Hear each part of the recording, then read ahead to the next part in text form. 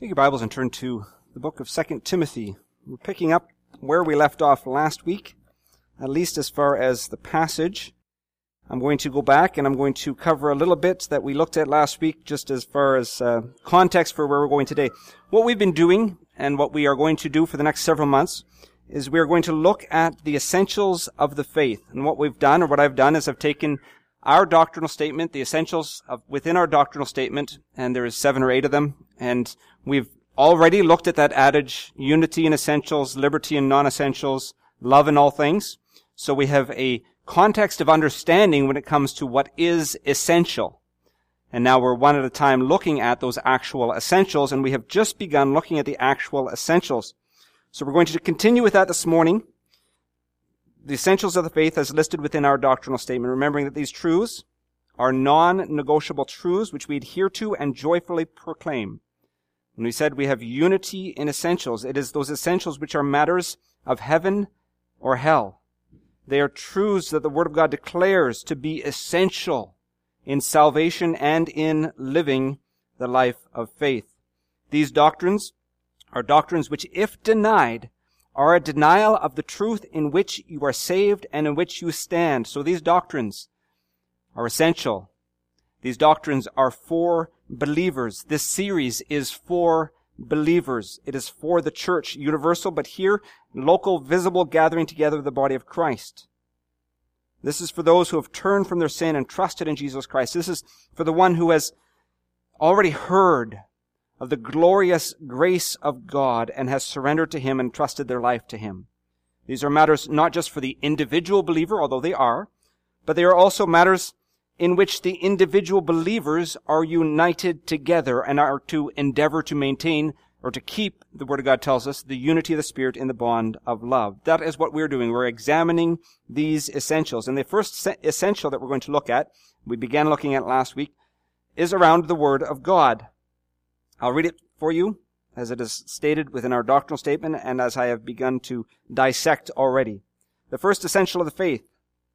The Holy Scriptures, as originally given by God, divinely inspired, infallible, entirely trustworthy, and the only supreme authority in all matters of faith and conduct. That is the first essential of the faith. The Holy Scriptures, as originally given by God, divinely inspired, infallible, entirely trustworthy, and the only supreme authority in all matters of faith and conduct. Let's go to the Lord in prayer. Heavenly Father, we ask that you would guide us this morning. Give us understanding, give us wisdom, give us discernment. We thank you that you have promised that if anyone lacks wisdom, let him ask of God who gives liberally. And so we ask for a liberal outpouring of your wisdom by your Holy Spirit. We ask that you would anoint us to understand and to receive the truth of your word. Grant us an appetite for it, and grant us a will to obey the truth of your word. May we bring our lives into line with it, and not through some effort that we think will gain us merit, not through some self-righteous deed, but because we love you. We ask that you would cause our lives to fall in line with your word. We pray this in Jesus' name. Amen. This is not going to be an exhaustive look at each of the statements of the essentials of the faith, but an overview. We are simply saying this we hold to be true.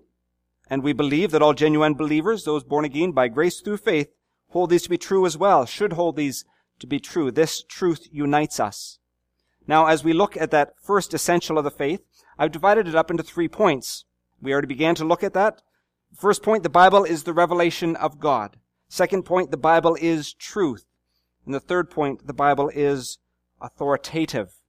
Now, we worked almost halfway through that last Sunday, and I just stopped because it was too much. So I'm going to go back and I'm going to, in brief, I'll try to be brief, cover the Bible is the revelation of God and the Bible is truth, and then examine more thoroughly the fact that the Bible is authoritative. The Bible is the revelation of God. We looked at this last week, but as a recap, this statement covers the first portion of that essential, the Holy Scriptures as originally given by God. The Bible is the revelation of God. First, there is the philosophical argument proving that the Bible is the revelation of God to man. There is a God who has created all that is. This God, by very definition of being God, must have purpose and intent, And since he created mankind with the ability to reason about purpose and intent and meaning, he must, because of his very nature, communicate. It would be nonsensical for the one creator God to not communicate purpose and meaning to the reasoning beings he created. So the God that exists must communicate. And the second part of that is that the communication of God must align with the character of God. And the Word of God is the only holy text that aligns with the character of God who is and who has revealed himself in creation. That is a philosophical reason as to why the Bible is the revelation of God. We see as well other arguments for this. The Bible proves itself to be the revelation of God through its consistency. This is all just refresher. The Bible, containing 66 books, within it written over a span of 1,600 years by some 40 different authors, different backgrounds and education levels and cultures, is internally consistent. This is one story, and it is the story of Jesus Christ. Beginning to end, it verifies itself and does not conflict. Where there is perceived conflicts, that is what it is, perceived. This is the Word of God. The accuracy. The Bible proves itself to be the revelation of God to man through its accuracy. The Word of God has been challenged time and time again, but in every situation where it is verifiable, it has been proven to be accurate. Historically, geographically, scientifically, what it contains aligns with reality. This book is accurate in all that it says. That does not mean that it speaks to every area. It certainly doesn't. But in every area it speaks truth. It is accurate. The Bible proves itself to be the revelation of God to man through its prophecy. And this is a great one. This is a powerful one. When we look at prophecies from the Old Testament that have been fulfilled in history, we see there is no question that the source, the Word of God, is supernatural. There is no other possible explanation. Whether it was the rise and fall of nations, the events of battles, the conquest of cities, or over 300 prophecies of Jesus Christ, the fulfillment of the prophecies in the Old Testament is so abundant and precise that it would be ludicrous to think that this happened by happenstance. Prophecy reveals that this is the revelation of God to man. That was under the first point. The Bible is the revelation of God. The second point was the Bible is truth. Because the Bible is the revelation of God, it must be true. It makes sense. It follows. If it is, and it is the revelation of God, it must therefore be true. I want to examine three terms that are used in the statement of faith, the Holy Scriptures, as originally given by God, divinely inspired, infallible, and entirely trustworthy. And this is where we got halfway through. Last week we looked at divinely inspired. Let's read the passage that we looked at again. So divinely inspired, I'm going to read 2 Timothy chapter 3, the most well-known verses around inspiration, verse 10 to the end of verse 17. Paul speaking to Timothy, "But you have carefully followed my doctrine, manner of life, purpose, faith, long-suffering, love, perseverance, persecution, afflictions, which happened to me at Antioch, at Iconium, at Lystra, what persecutions I endured, and out of them all the Lord delivered me. Yes, and all who desire to live godly in Christ Jesus will suffer persecution. But evil men and impostors will grow worse and worse, deceiving and being deceived. But you must continue in the things which you have learned and been assured of, knowing from whom you have learned them, and that from childhood you have known the Holy Scriptures, which are able to make you wise for salvation through faith, which is in Christ Jesus. All Scripture is given by inspiration of God, and is profitable for doctrine, for reproof, for correction, for instruction in righteousness, that the man of God may be complete, thoroughly equipped for every good work." Amen. All Scripture is given by inspiration of God. Inspiration of God literally means that it is God-breathed. These are the words of God. It is not as important how God accomplished that as the fact that He did accomplish it. The conflict over whether God gave the writer the exact words or God gave the writers the thoughts and they put it into the exact words is all a moot point. God would not, and because He is God, could not allow His communication to man to be flawed by the means of communicating it. It is the revelation of God to man. Remember, He is sovereign Lord of all. And when I say that, I'm speaking of the originals, okay? That they are fully God-breathed, both in thought and I believe in exact word. And God is big enough that He could put the character of the author into the writing of the books that he was writing. Paul recognized that what he was writing was inspired of God. That's evident here in 1 Timothy because of the instruction given to Timothy to continue in what he had learned, which included both the Old Testament scriptures and the instructions from Paul.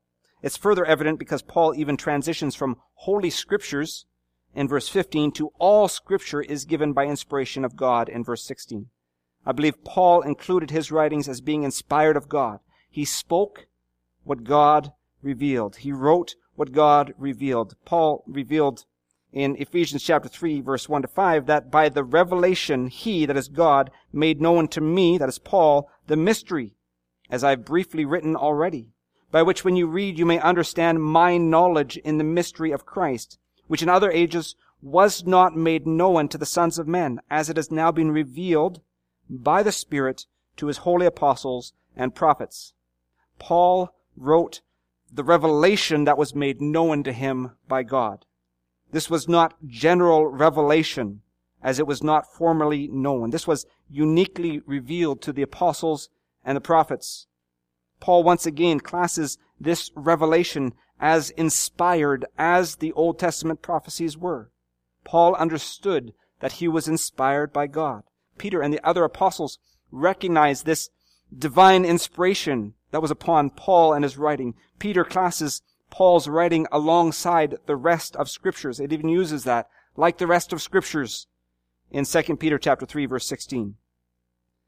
Suffice to say, this book is God's revelation. It is truth. It is divinely inspired, and because it is divine in its origin, and not just divine as in some God, small g, but because it is the very thoughts and words of the sovereign God of all, we can have absolute confidence in it. It is inspired, and because of that, it is, the next word, infallible.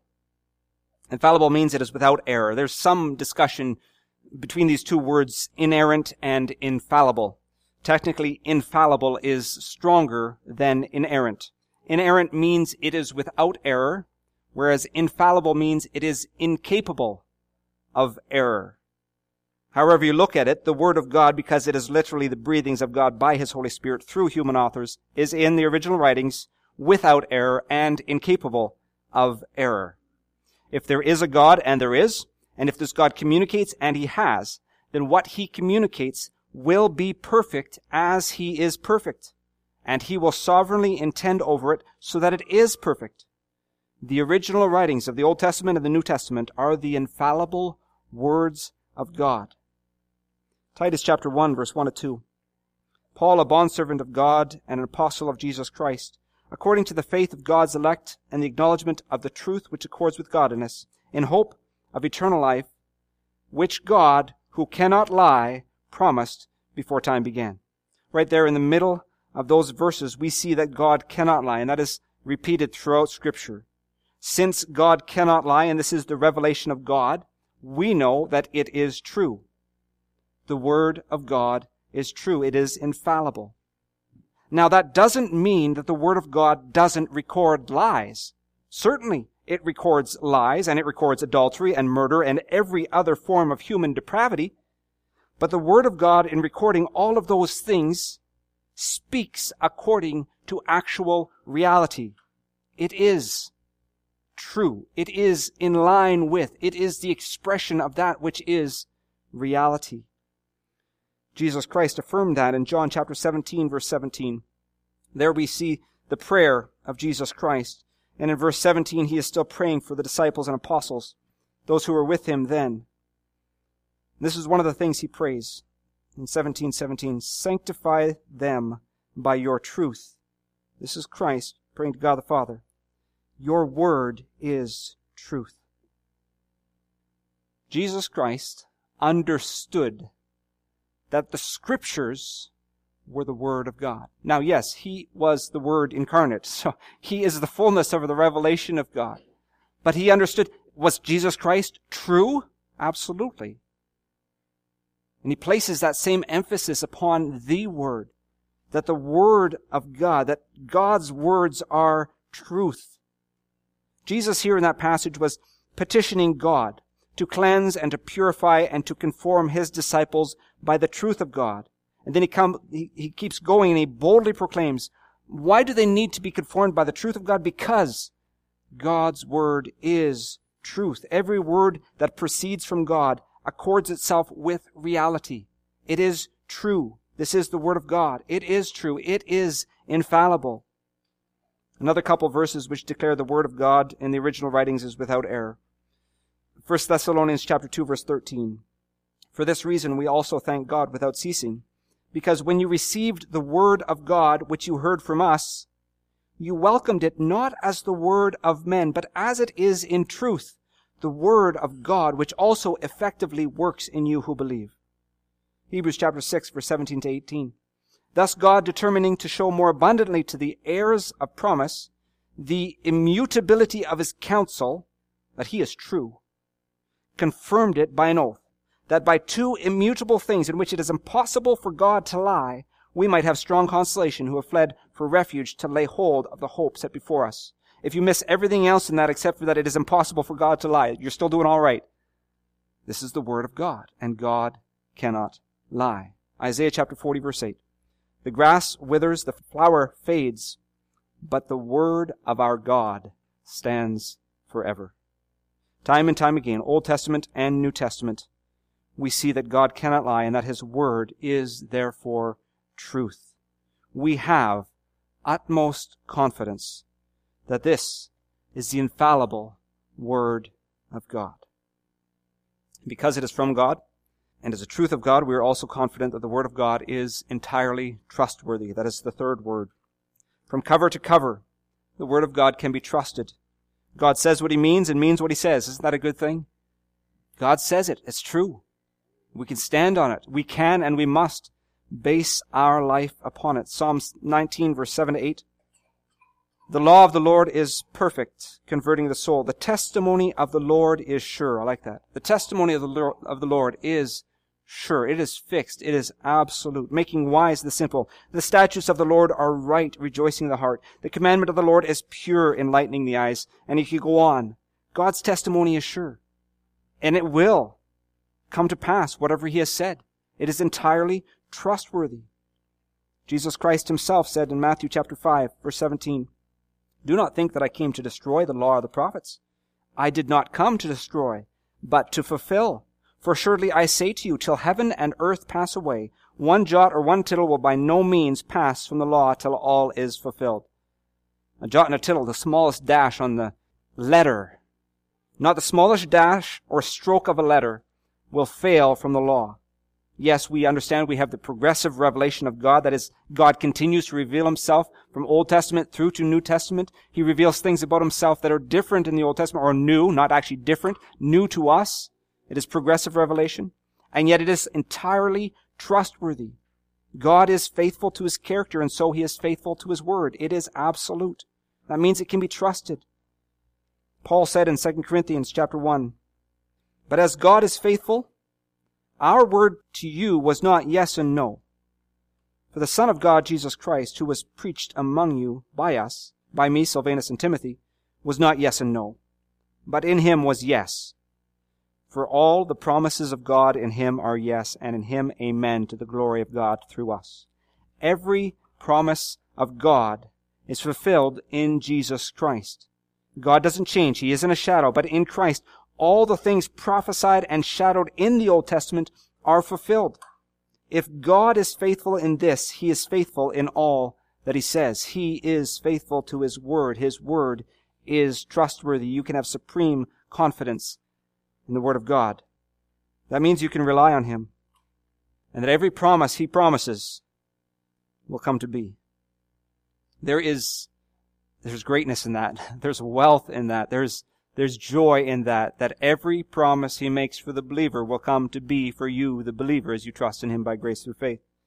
The promise of the resurrection from the dead, the promise of our hope to come, the promise of an eternal inheritance reserved for you, the promise of his grace to sustain you, the promise of his Holy Spirit to comfort you, the promise of wisdom to guide you. All of these promises he will fulfill, for he is trustworthy. His word is trustworthy. The word of God is incredible. He is incredible, and his revelation is incredible.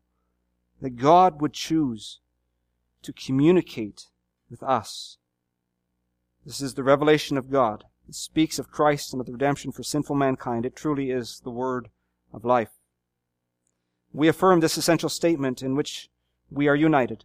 The Holy Scriptures as originally given by God, divinely inspired, infallible, entirely trustworthy. And the second part, and the only supreme authority in all matters of faith and conduct. The first half, divinely inspired, infallible, and entirely trustworthy, are good because we look at that and we come to a theoretical understanding that we can have confidence in who God is and what He has said. The second half of that is the only supreme authority in all matters of faith and conduct. This is a rough one. The first one was theoretical, maybe. The second part is very, very practical. This is where the rubber meets the road. This is too often where we fail in this essential of the faith. The Word of God. The only supreme authority in all matters of faith and conduct. We affirm the Word of God, the Bible, is the only holy Scriptures. We affirm it as given by God, technical sense in the original writings. We affirm that it is divinely inspired. We affirm that it is infallible. We affirm that it is entirely trustworthy. But do we affirm that it is a supreme authority? There are two areas in which it is stated the Bible is a supreme authority. First, in all matters of faith, and second, in all matters of conduct. There are many authorities today on many subjects. It doesn't seem like you have to be much of an authority to be an authority on a subject these days. Actually, Don Cherry is an authority on hockey. Al Gore apparently is an authority on global warming or climate change or whatever you want to call it. There's lots of authorities.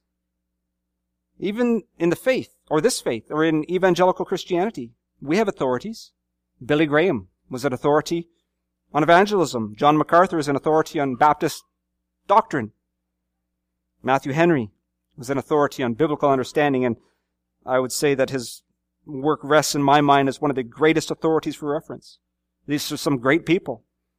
John Bunyan, Martin Luther, Oswald Chambers, John Wesley, Charles Spurgeon, C.S. Lewis, Dietrich Bonhoeffer, on and on and on the list goes of incredible authorities of the Christian faith. These are remarkable people who have made remarkable contributions to our Christian walk.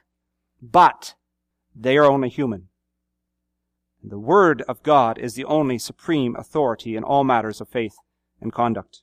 As good as what they may say, as good as what they may have written is, we return to the Word of God. The Word of God far exceeds all of those and every other great writer combined. This is not just an authority. It is the supreme authority. Men will rise and fall. They will ring true and they will make mistakes. They will never and they must never replace the Word of God. We turn to it as the final authority, the final word on all matters of the faith. And I think that is vital for today because you can, at the click of a finger on a computer or on your phone, you can download authorities and incredible authorities on great subjects. Return to the Word of God. As great as they may be, I'm a big fan of some of them. We must return to the Word of God. Do not seek extra biblical revelation to establish your faith upon. We must not do that. Absolutely seek those who are presenting and preaching the truth of the Word of God and listen to them, enjoy them, be challenged by them, be built up by them, edified, all of those things. That's good. But return to the Word of God and seek to be built. Be certain that you are being built on the Word of God. Throughout history, there have been many attempts to add to the Word of God, and this must not be allowed to happen. We know it truly never can happen. They can't actually. But are we prone to permit it to happen in our lives regardless? We give place to man-made traditions, and these become as sacred as the Word of God. We give place to a good idea, which is outside of the Word of God, but give them equal preeminence to the Bible. We incorporate philosophies and mantras and tend to live our lives upon them rather than by the Word of God. Jesus rebuked the Pharisees and scribes for doing that exact same thing. In Mark chapter 7, verse 8 and 9, speaking to them, he says, "For laying aside the commandment of God, you hold the tradition of men, the washing of pitchers and cups, and many such things you do," he said to them. "All too well you reject the commandment of God that you may keep your tradition." What a scathing rebuke. But isn't that so often a scathing rebuke to ourselves as well? We reject the commandment of God to keep our tradition. Even good biblical traditions can supplant the Word of God if we are not careful. Even good biblically based creeds can supplant the authority of the Word of God if we are not careful. Westminster Catechism is incredible, but it is not a substitute for the Word of God, nor is the Apostles' Creed, nor is the Nicene Creed, or any other creed, or statement of faith, or doctrinal statement, not even the one that we're going through. It's a good statement of faith. This list of the essentials of the faith. It may even be a great statement. I'm impressed with EMCC's statement of faith. But that, and no other one combined with it, can ever come near the authority of the Word of God. Sure, memorize a creed, but memorize and live by the Word of God first. Supreme authority. Another area that should be addressed at this point is further revelation, which is something that we seem to deal with on a regular basis. Those who believe that God's Word is being added to on a continual basis. Does God still speak? Absolutely. He does, by His Spirit through our conscience. That is not authoritative, and we must never give that revelation, or whatever you want to call it, the authority of the Word of God. God guides us, God leads us, He prompts us, He convicts us, He directs us, all of these things. He is not silent, but He will never reveal anything contrary to this final authority. And He has revealed all that He has determined to reveal for all matters of the faith within His Word. We must not add to or take away from this book. And by that, I don't just mean I'm quoting from Revelation and it's just about the book of Revelation. We must not add to nor take away from the Word of God. All Scripture, 2 Timothy chapter 3, 16 to 17, is given by inspiration of God and is profitable for doctrine, for reproof, for correction, for instruction in righteousness, that the man of God may be complete, thoroughly equipped for every good work. The Word of God is profitable. It is serviceable. It is suited to doctrine or teaching, correction, and for instruction in righteousness. It covers all areas for the child of God, that the man of God may be complete, thoroughly equipped. The Word is capable to mature us and to perfect us in every area of the faith. Absolutely trusting in the Holy Spirit to guide us and direct us as we immerse ourselves in it. But it is through the Word of God, the expression of God, that we can be equipped for every good work. It equips us for everything that God wants us to do. He has saved us to do good works. We know that from Ephesians chapter 2, verse 10. Before time began, God had a good work in mind, in plan, in store for everyone who would trust Him. We are equipped to do that through the Word of God. Do not turn aside from this Word. Do not accept an additive to it as an equal to it. Do not accept an alternate for it. It is the only supreme authority in all matters of the faith. In Galatians chapter 1, Paul says, I marvel that you are turning away so soon from Him who called you in the grace of Christ to a different gospel, which is not another. But there are some who trouble you and want to pervert the gospel of Christ. But even if we, or an angel from heaven, preach any other gospel to you than what we have preached to you, let him be accursed. As we have said before, so now I say again, if anyone preaches any other gospel to you than what you have received, let him be accursed. For do I now persuade men or God? Do I seek to please men? For if I still pleased men, I would not be a bondservant of Christ. But I make known to you, brethren, that the gospel which was preached by me is not according to man, for it is neither received from man, nor was it taught, but it came through the revelation of Jesus Christ. Do not accept an alternative to the Word of God. Do not accept a diluted Word of God, a changed Word of God in that sense. Return to the authority of the Word of God. Do not turn away from this book. Do not turn to another gospel, which is not another but is a perverted substitute. Regardless of whether the idea comes from you, or from someone you respect, or from a great preacher, or even this preacher, do not place any word over this word. Not even a message from an angel from heaven is superior to this word. The Word of God is the final authority in all matters of the faith. The Word of God is also the supreme authority in all matters of conduct. That one's even more painful for us. And this is a watershed of the Christian faith. In what I do, is this Word the authority? In all I do, is this Word the authority. I would encourage you to wrestle through that issue before conflict comes or before temptation comes. I would encourage you that as you yielded to Jesus Christ in salvation, and I pray that you have bowed your knee before Him, owned Him as Lord and Savior, and turned from your sin and trusted in His grace and mercy, that as you yielded to Him then, you yielded to His authority in the Word of God as well, and we must remain there, yielded to the authority of His revelation. In some of the hardest conversations I've ever had with people in regards to issues of conduct, it has come back to that question. Are you willing to submit to the Word of God?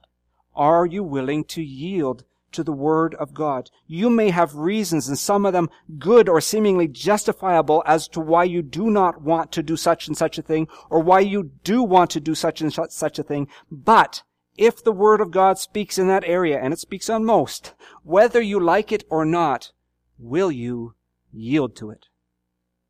In regards to the Christian and our conduct, I think that is one of the ultimate questions.